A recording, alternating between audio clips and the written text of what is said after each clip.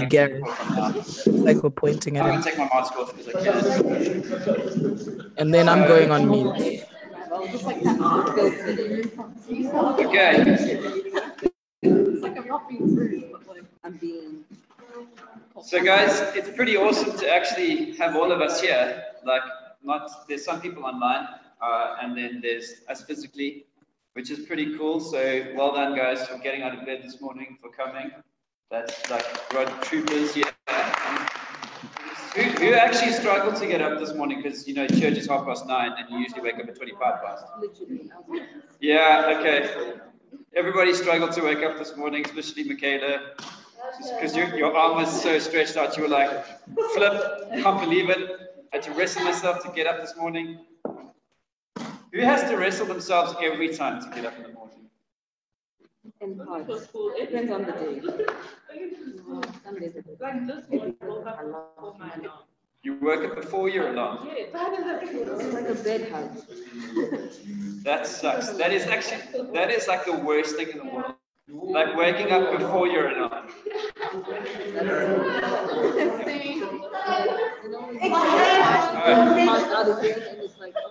Can you just make sure that this... The people online, they need to see my face. So maybe Jared, talk a little bit more. Just you look after that. That's your job. All right, guys, I'm going to pray for us, and then hopefully the discussion was pretty helpful. Like the point of that is not for you to get all the answers in those discussions. It's just to get your head into the text. Sometimes when people preach, I don't know if you ever feel this, like you don't exactly. You just find it hard to gel with the text straight from the beginning. So this was a point of that, so that you feel like you actually have read the passage bit yourself before I do the part. Right, I'm going to pray. Father God, thank you so much for your word. Thank you that it's life-changing. Father, I pray that you will work through me. I pray that you will work in everybody listening. I pray that I do not say words that are not from you and not from your word. That I pray that I speak your truth. I pray this in your name. Amen. Okay, let me tell you a story. I used to work at a church where one of the members of the congregation had a severely autistic child. And the child screamed all the time.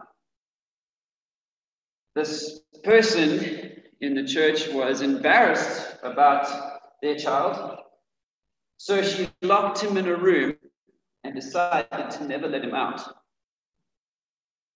Eventually, people began to notice that the child wasn't around, and so they asked her questions, and she kept saying that her child was with his grandparents. Until one day, someone in the house heard him and managed to rescue the child and nearly starved to death. Now, what sickens me about this story is that this child was completely powerless. I mean, most children are powerless, right? But this child was severely autistic. He's more powerless. An innocent kid. And his mother let him suffer like this. In fact, when the pastor from the church told me about this story, because he had to deal with it, thankfully I didn't. I was 21 at the time, so I wouldn't have been able to kind of stomach this. But he said to me that this woman even showed any remorse or any guilt. In fact, while her child was locked away in this room, she would go out and party and socialize and leave him at home in the room. It's sick, isn't it? It is just sick. Now, some people might look at this and say, can a good God exist if this kind of suffering happens in the world? It is sick, and there are so many stories that are like this. And it's a good question to ask, isn't it? Can there be a good God that exists if this kind of suffering is in the world? The problem is when they think like that, when they go, there's so much suffering, there can't be a good God. Then they remove God from the equation, and what do they have? They have a world of suffering without God. Let me say that again so you get it. They now have a world of suffering, and there's no God. There's no one to stop that suffering. There's no one to make sense of that suffering. There's no one who can actually wield that suffering for good purpose. There's nothing. You just have a world of suffering and nothing to stop it. You need to realize something from the Bible, and that is that suffering was never intended by God. He doesn't like it and he doesn't want it, but it's there. You guys know the story. Genesis 3 tells us that's when evil and suffering entered. Humanity chose to rebel against God. You guys know the story. We've shared it lots of times. God gave humanity a choice to either follow him or live under his leadership, or they could live under their own leadership. And they chose to live under their own leadership. And when they did that, God says, okay, I've given you choice. I'll let you have your choice. If he wasn't a good God, he would say, no, I'm not going to let you have your choice. I'm going to keep you to myself and never give humanity a choice to follow him or not. Instead, he gives humanity a choice to follow him. But when they choose to go against him, what happens? A good God says, okay, I'll take a step back. And when a good God takes a step back, goodness leaves, and what enters? Evil and suffering. Now, thankfully, God hasn't left us in our evil and our suffering. He has still decided to do something. And he does two things. There's lots of things that he does, but there's two things that I want to mention here. One is the obvious one that most of us know. He sends us Jesus. When Jesus dies on the cross, he takes the punishment that we deserve because we did heavily wrong. We went against the way God created the world. That's punishable, what we did. That's not just, it's not right. So God punishes Jesus in our place on the cross and says, okay, now what you can do, because of what Jesus has done on the cross, you can invite me back into your life. So when we choose Jesus, it's that good God starts to take a step back into our lives. And we don't fully realize it in this life, but one day when we're in heaven with Jesus, he'll have a complete step back and be perfectly with us, and there will be no evil, no suffering. That's the first thing that God does. The second thing that he does is he takes the suffering that is in the world and he wields it for his good purpose. And that's what we're going to see in the book of Job. The book of Job is kind of all about this. And so for the next 7 weeks, we're going to be going through the book of Job.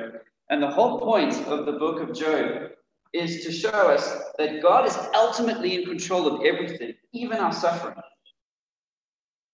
And he's saying to us in our suffering, you've got to trust me. The point of the book of Job is not suffering, actually. The point of the book of Job is, will we trust God when suffering happens? And the scary thing about the book of Job is Job never finds out why he's suffering. He never does. And it's similar to you and I. There are so many times in life when we don't know why we're going through what we're going through. And God is saying, you may never know, but the one thing you've got to do is you've got to trust me. Now, I had a really great video illustration I was going to use, but it kind of didn't work. You know how technology is. It never works when you want it to. We're going to see the devil in the story, and the devil was also here in technology. But there's a movie that I love. It's an old movie. It's called The Mighty Ducks. Has anybody ever seen it? The Mighty Ducks. Okay. It's a Disney movie. Who likes Disney movies? Okay, it's a Disney movie. It's not animated. It's a live action film about an ice hockey team that really suck. And then their coach kind of brings them. Now you've seen it. There we go. Great. And he brings them back into being really awesome. Okay. And during the movie, they have this guy who's a goalkeeper, ice hockey, and he's afraid of pucks. You can't be a goalkeeper and be afraid of a puck. And now the coach, who is actually a really good coach, is in control of everything, the entire coaching thing. He realizes that this goalkeeper called Goldberg, which is dumb to call Goldberg. So Goldberg is afraid of pucks, and so the coach realizes the only way that I can get this guy to not be afraid of pucks is to tie him to goalposts and to let him realize that pucks actually aren't sore. So he ties him with his full kit to these goalposts, and you hear this kid going, "What have I ever done to you? Like, why are you doing this to me?" And then the rest of the team line up in front of the goals with him tied to it, and they all have like just tons of pucks on the ice, and they're just whacking it at him. And at the start, he's like, "No!" But then as it continues, he suddenly starts laughing because he realizes it's not sore. And then he starts moving towards them like, "Come on, hit me with your best shot." Don't start singing. And so he gets hit with all these pucks. Then at the end, he goes, "I will burn the goalie," and he gets like all excited. And the two things that Goldberg learns in that moment is the smaller thing he actually learns is that he can actually take on these pucks. They're not sore, so he can be a better goalie. That's the first thing. But the bigger thing that he actually learns is that he can trust his coach. He actually knows what he's talking about.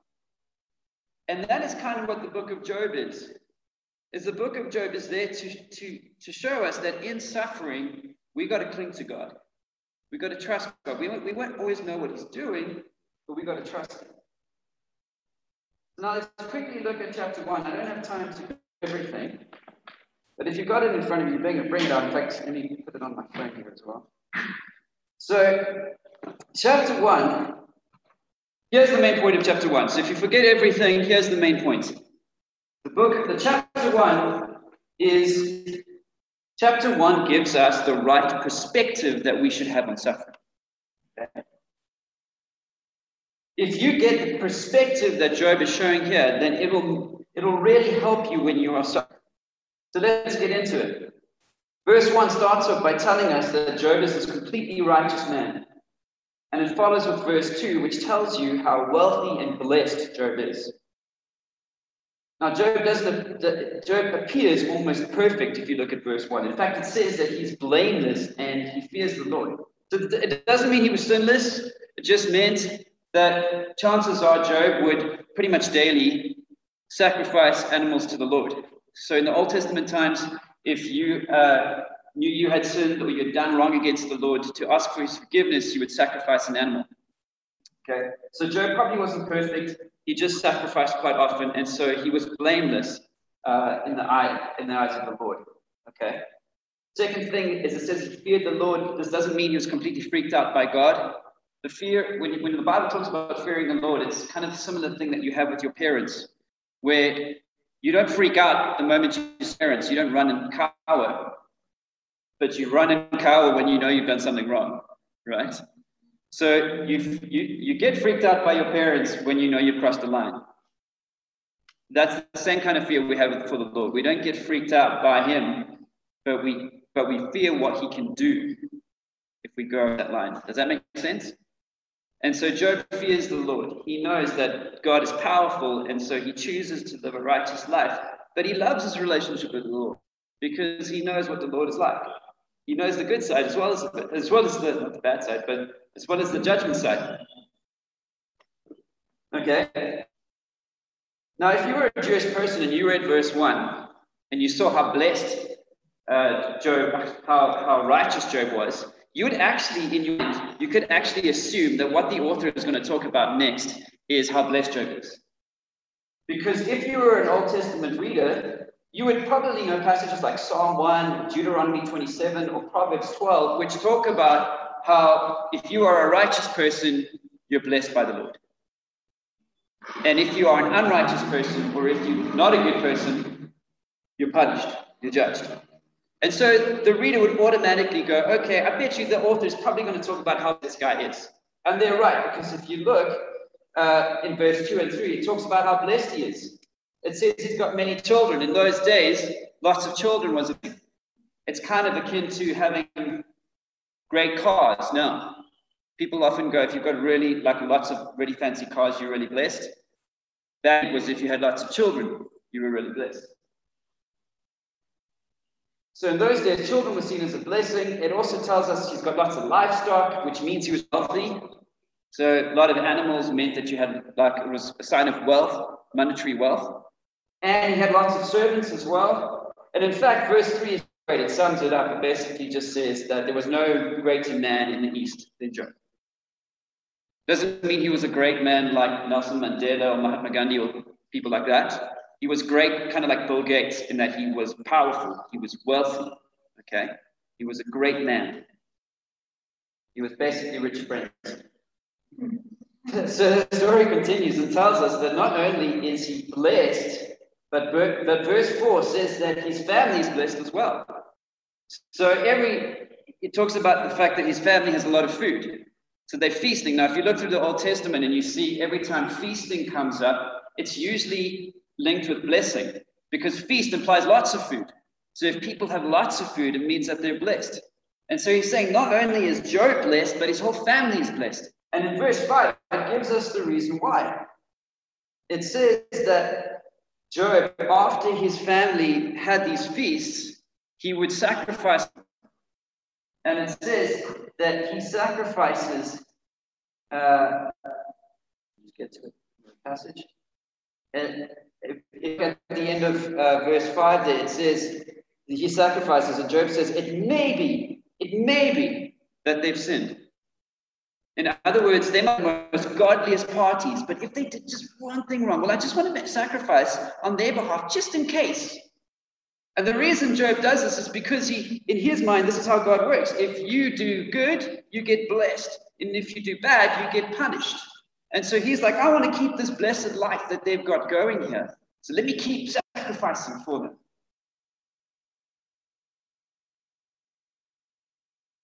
Now we move to the next scene. And now you've got this conversation between Satan and God. And what's going to happen is this whole thinking of being blessed and for doing good things and being punished. In other words, only ever receiving suffering for doing bad is going to get flipped on its head. And Job's whole world is going to get tossed upside down. So let's look at this conversation. So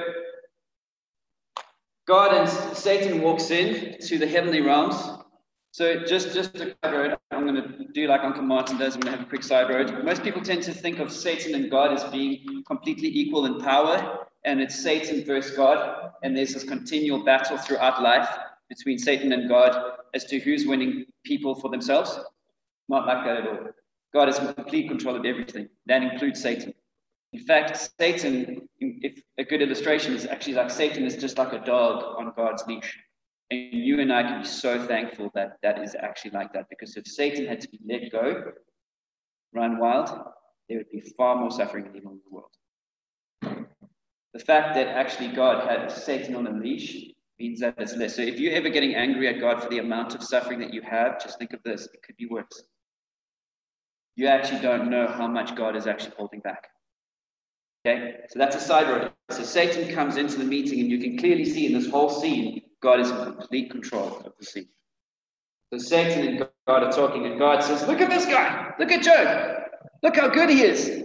There's no one who fears me or as godly as this guy in the world.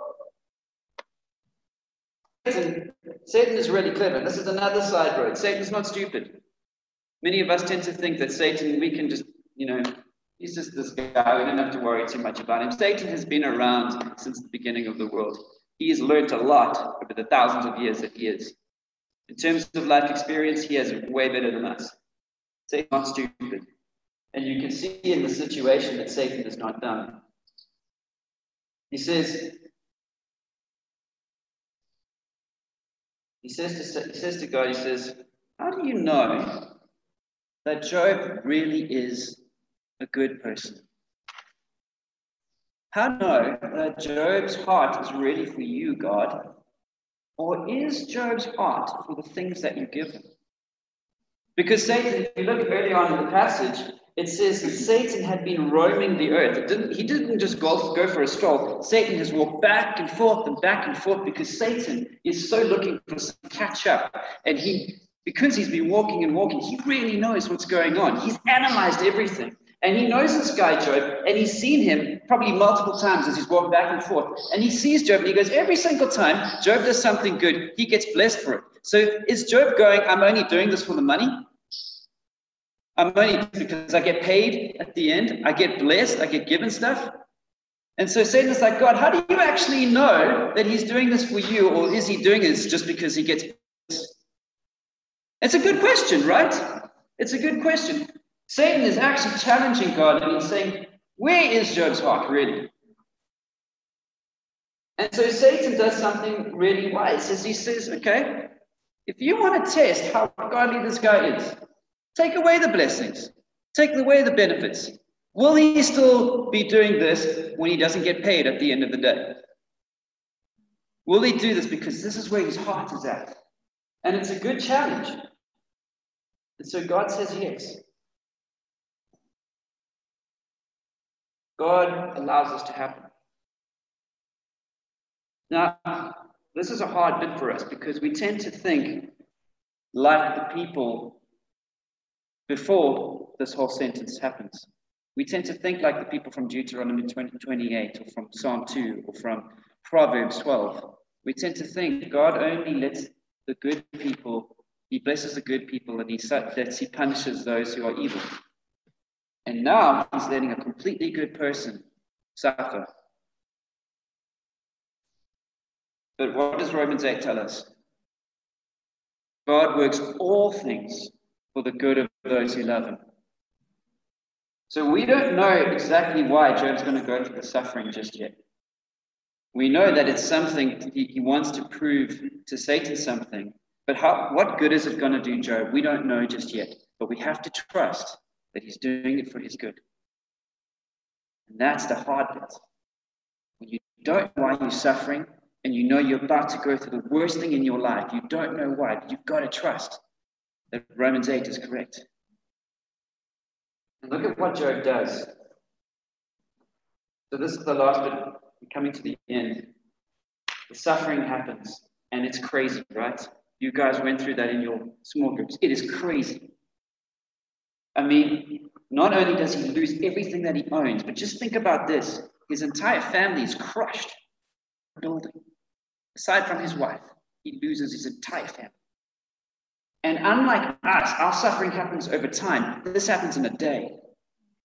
And you add to that the fact that his whole thinking about God, his entire worldview is completely thrown upside down because God, this thing shouldn't happen to him. He safeguarded himself, right? He's been sacrificing every day to this God so that he doesn't have to suffer like this. And now his whole world gets thrown upside down.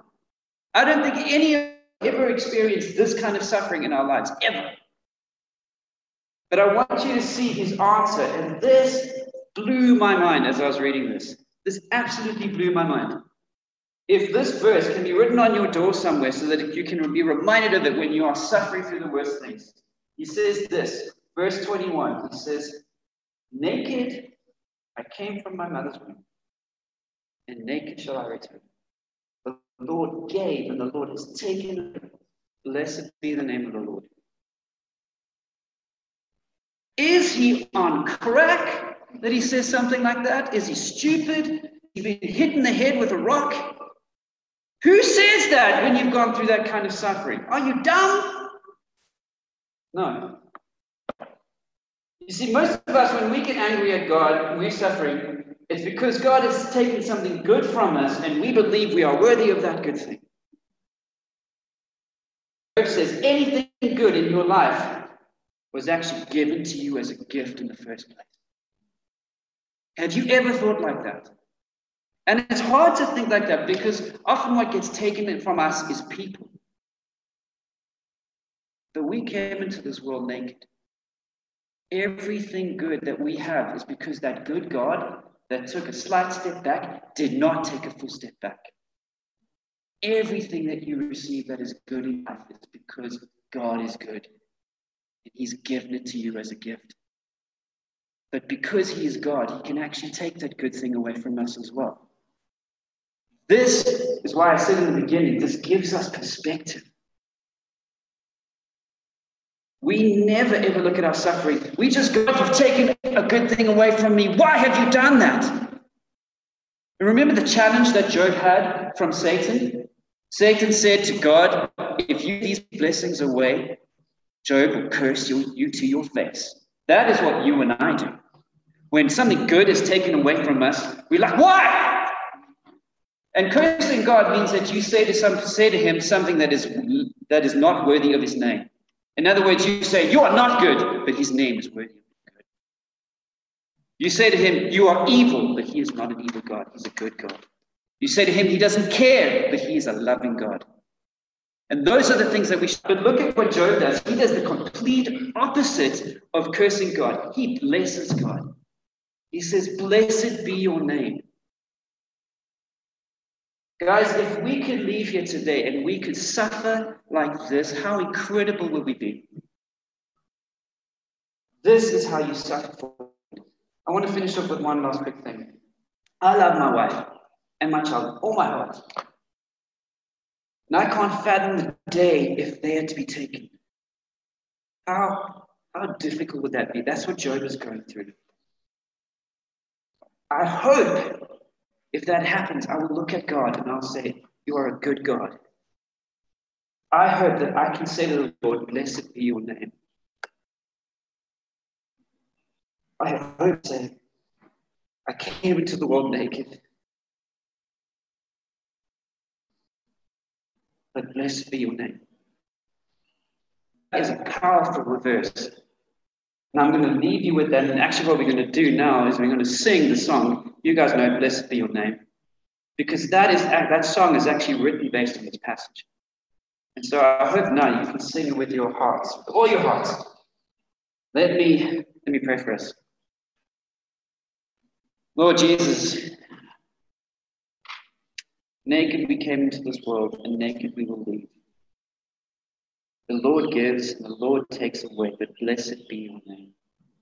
Father, I pray that that verse is printed on our hearts. I pray that in the midst of struggle, we will still say, blessed be your name. I pray that we trust you when suffering happens. That even though we cannot see the good, I pray, Lord, that we'll cling to you. I pray this one in your name. Amen.